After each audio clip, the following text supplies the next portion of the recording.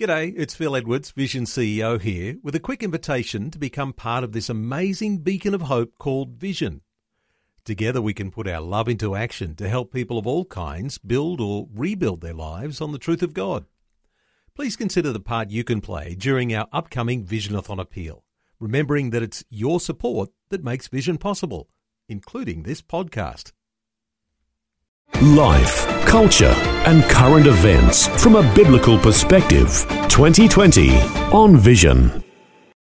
As we do on a Thursday, we do love to check in with one of those great organisations that's working so powerfully behind the scenes, running all sorts of campaigns left, right and centre, alerting Christian believers to the biggest issues that face our nation of Australia. Family Voice Australia. Greg Bondar is Family Voice State Director for New South Wales and the ACT. Hey Greg, a special welcome back to 2020. Oh, thank you, Neil. Delighted to be here again. Greg, let's start with this one I mentioned we would talk about, the idea of progressive Christianity, and asking what is that? And some of us might be looking for some context of where we are in our church movement or our local church. What do you think about this issue of progressive Christianity, given that this church in the US in Nashville, Tennessee, has come up with the idea that the Bible's not the Word of God, inerrant or infallible? What are your thoughts on this issue? Yeah, thank you. Now, look, I'm very disturbed. I have been, really think about how best to respond, because I'm out there in the public arena. I preach at churches, at various denominational churches, Uniting, Catholic, Anglican, or wherever I get invited to. And when I read something like this, it really worries me, because we've got progressive politicians, we've now got progressive, government bodies, we've got progressive hospitals, now we've got progressive Christianity, which really is just an attempt to belittle the Bible and apply woke culture into mainstream Christianity. Look, Neil, either you are a Bible-believing Christian or you're not. Now, I look at Deuteronomy 4, verse 2, and it says clearly, "You shall not add to the word that I command you, nor take away from it." So why do these so-called progressive ministers, and they call themselves ministers of the church, and I find that very conflicting, come up with this sort of nonsense that the Bible is not the Word of God? Neil, it has to stop, because here we are, we're talking about hermeneutics, where we're talking about scriptural interpretations, and it's just an attempt to water down the Bible, Neil. This is one of those instances, Greg, and going off topic a little bit here because it has some bearing. The idea that we have such a variety of denominations, and some of them have, slightly varied interpretations and the way we practice our faith. But here's one of the strengths of having so many different denominations, is that when someone in one particular denomination may be leading things a little bit way off centre or way off from what we understand as orthodox, then you have all of this tension around the other denominations and the way they preach and teach the Bible and the way they see the Bible as, we're talking about inerrancy or infallibility, the Word of God. And it's interesting here that this particular one that you're discussing thinks that the Bible tends to be almost an idol. Now, that's an interesting perspective, isn't it? Yeah, it is actually. Look, now I sort of have some sort of empathy with this, because some people, and I know a lot of people, my mother, for example, and whatever, people tend to make the actual Bible the idol rather than God himself. In other words, it's God's word we need to love, not particularly the book as a publication in the sense of, paper and what have you. So what we need to do, Neil, is Christianity is a relationship between you and God. And what we need to be doing is not trying to change the Word of God by coming up with this nonsense progressive Christianity views and trying to, inculcate woke culture and cancel culture into what we as Christians believe. Because at the end of the day now, we've got to be very careful to make sure that when we're out there and preaching the Word of God. I went into one church not long ago, I won't mention which one, and the person up the front said, well, Jesus was just a nice guy. I said, what am I doing here? Because they've obviously not read the Bible or cannot interpret it to make themselves feel happy about what they think the Bible means. So we have a real issue here, and progressive Christianity, if it comes to Australia, we've got to be ready now. This idea, progressive Christianity, a new attempt to belittle the Bible. In other words, the Bible becomes less important in issues of faith and practice. And so all of that rigour that comes from those academics who are doing study of the Bible, and of course all of that in light of the history that we've got as 2,000 years of history, when you're actually trying to do away with that, so it's not important anymore, we've got a real problem, haven't we? Absolutely, because all these so-called progressive pastors or what have you are doing now is they are trying to attract the wider audience. Now, we've got to remember, are you trying to please man or God? We've got to make sure that it's God and not man now.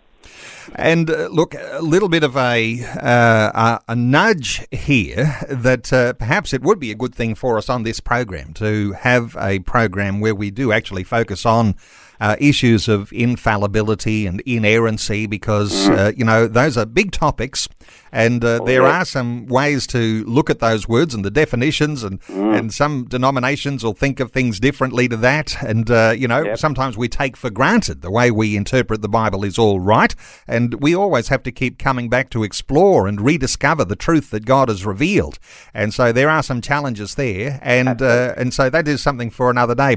Hey, let's move on, because there's a number of big issues to talk about, Greg. Let's talk about universities. Universities of communism, you're calling them. China recruiting hundreds of academics. Give us your insight here. Look, I'm appalled by this. I came across a recent report from a China expert, Alex Josky, and he is saying that universities are being awarded grants from communist China, 280 million in point of fact, and these grants will no doubt sway the thinking of universities. Now, we only have to look back. I think last year we spoke about Drew Pavlow, Dr. Ridd, on how universities will cancel culture you if you come and speak out against China, or you come and speak out about a politically incorrect theory, or whatever it might be. And Dr. Ridd was a victim of that. Alec Pavlow was a victim of speaking out against China. Now, for the universities at the moment are massively funding the actual lecturers. Now, you've got to tell me there's got to be a conflict of interest between where your money's coming from and what you are teaching. In other words, you don't bite the hand that feeds you. And I'm concerned that our children, our young youth, are being taught incorrect philosophy, theory, and what have you at university. And this is a real issue for us as Christians, because it addresses freedom of speech now. Yes, and look, just to clarify here, Greg, when we talk about being a Christian, applying that Christian worldview to all sorts of issues, and every issue of life that can happen in a university context, when you start to contrast that and say there is a communist worldview that is being taught in our universities. Well, for listeners who are thinking, well, isn't that just another political brand? Well, communism is a godless system. The idea that if there is no God, we need to put things in order. Of course, Christianity is a godly system. We acknowledge that there is God and that he has say into the way we might even undertake governance for the peace and for the benefit of all mankind. So there's a big difference, a big contrast there. And so, Greg, when we talk about this, when the universities around Australia were all so resistant to the Ramsay Centre and their funding for these Western civilization courses, they were very, very slow on the uptake. There's a little bit of a breakthrough there now, and there's 3 universities. Give us some insight into the universities that are teaching these foundations of Western civilization, which we will say is coloured by Christianity. Well, absolutely. I mean, Western civilization is founded on Christianity, if you really look at the study, and I love Western civilization study as such. Now, interestingly, the money offered by the Ramsay Centre from the Ramsay Healthcare Group was offered to universities, and the ones that knocked the funding back were the universities that were receiving the greatest amount of grants from the Chinese government. And Monash, University of New South Wales, ANU. So these universities all knocked it back. The three universities that have accepted it, and the one just recently, is the Australian Catholic University. And amen to that now, because they've made a $50 million deal, and in that respect, they will be teaching Western civilization, along with Wollongong University, which is also signed up. So out of the 18, 20, whatever type universities we've got around the country, 3 have taken it up. And I think it's important that we make the point that the universities that knocked back the grant were the ones receiving the greatest amount of funding from China. Isn't that disturbing? But let me just say special honour then to the Australian Catholic University, and you also mentioned another great sandstone university, the University of Queensland, and of course the University of Wollongong, and they've signed up. They're offering these courses, and there'll be people who are going through there, and they are examining, and I think, when we talk about Western civilization, it's a study of the great books, the great literature. But isn't it interesting, Greg, just before we move on from here, that if you have the communist view, as we are suggesting here, that almost every other university in Australia had, because they're getting this money from communist China, if you have this communist view, you're actually teaching anti-Western civilization, because you are suggesting that somehow this Western civilization that's influenced the foundations of Australia is colonial, and it's it's those middle-aged white males who want to block everybody else out. It's like they try to almost shut down any expression of what has actually built in these freedoms we have in our nation. Any thoughts around that? Because there is a big contrast, isn't there? Absolutely. No, you make a very good point. You and I both know, and I'm sure our listeners too, China is one of the greatest persecutors of Christians in the world. And in point of fact, the Chinese government has got local churches there replacing the photo of Jesus or with their own Chinese national leader. They're not allowed to do certain things. So they're a great persecutor of Christianity. That being said, sure, they wouldn't allow any courses on Western civilization to be introduced into universities if you want to keep the Chinese funding. So it's a real issue for us. We've got to make sure that our freedom of speech is not going to be affected, in the sense that we want to make sure that universities reflect the thoughts of mums and dads, the traditional mums and dads here in Australia, who are basically living on a Christian foundation. Okay, well, there's lots more to be said about that, but let's move on, because there's another issue just to quickly touch on. You're monitoring along, Greg, the Global Methodist Church. Now, that's a new development set to be from a split from the Methodist denomination over LGBTQ issues. And again here, the idea of ignoring the Bible. Your thoughts on what's happening globally with the Methodist Church?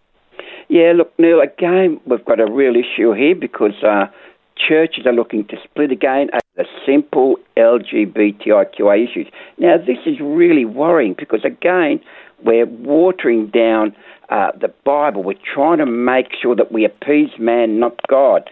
And this has got to stop, because the Uniting Methodist Church in the US is going to be meeting in May, and in point of fact, there's going to be a split, because currently ordained pastors are not allowed to perform same-sex marriages, risking disciplinary action if they do, and of course practicing LGBTIQA people also cannot become ordained pastors, according to the current church's book of discipline. So all of a sudden, man is saying, oh, well, let's just throw that out, we'll just make sure that we allow LGBTIQ people, we'll allow anybody, pedophiles, what have you. Neil, it's got to stop, because what the church is really doing is making the Bible suit itself. So again, if you look at Matthew 18:20, and I've just looked at this, a church is actually, for where 2 or 3 are gathered in my name, there I am among them. So we want to make sure that if the church does split, that they continue to preach the word of God and not what they believe the Bible is saying. Greg, from my little bit of research on this, and I know there'll be some listening thinking what happens with the Methodist Church in Australia, and didn't the Methodist Church combine to become part of the Uniting Church back in the 1970s? Well, from what I understand, we're talking about the Wesleyan Methodist Church, and that was a denomination that was not the same Methodism that joined with the Uniting Church. So it's a different movement we're talking about here. And so the United Methodist Church has this potential breakaway group, and the breakaway group, calling themselves the Global Methodist Church, are actually the ones who are maintaining the traditionalist place. So it's basically a group leaving the Wesleyan Methodist Church to leave those who are in the denomination to do all of the, we're talking about woke things, or those things that are liberal interpretations, not using the Bible as a foundation for how they actually do those practices. So just in case listeners were concerned about which Methodism we're talking about here, and of course Wesleyan Methodism goes back to the 1700s, and John and Charles Wesley, the Wesleys, that's where they get that sort of name from. It is disturbing, isn't it, because worldwide this is a huge movement, something like 12 million members, and they're going to go through a split. Absolutely, and you see, again, Neil, I make the point, please let me make the point, Neil, that the LGBTIQ people, I love them as brothers, and sisters in made in the image of God. But the point I've got to make is that I love the sinner but hate the sin. In other words, we've got to make sure that, and I'm not talking about the Australian Methodist organisation, I'm talking about the US one, because that'll filter around the world. We've got to make sure, and again I make the point, we have to please God, not man. So when I'm out there in Family Voice and I'm talking to people, I try and please God, not the audience in front of me. And if they like it, great. If they don't, bad luck. But that's the way we've got to make sure that we address our faith in the public square now. Yes, and Greg, I know that you have a lot of campaigns on the boil. You're running these webinars. They seem to be really successful. You've got one coming up early next week. A quick mention of that. Who's your guest on your next webinar? Look, very quickly, George Christensen MP in Queensland. He's going to be talking about his Born Alive bill. That's a private member's bill going to be introduced into federal parliament. And if please come and listen to it, register on our website. But importantly, we've got to make sure that children born out of abortion who are alive have every medical attention that they deserve. Well, I'll point listeners to the Family Voice website, familyvoice.org.au. No doubt there'll be a link there where you can participate in the webinar on Monday night. And Greg Bondar is Family Voice Australia State Director for New South Wales and the ACT. Greg, thanks so much for your update today on 2020. Thank you for the opportunity, Neil. God bless. Thanks for taking time to listen to this audio on demand from Vision Christian Media. To find out more about us, go to vision.org.au.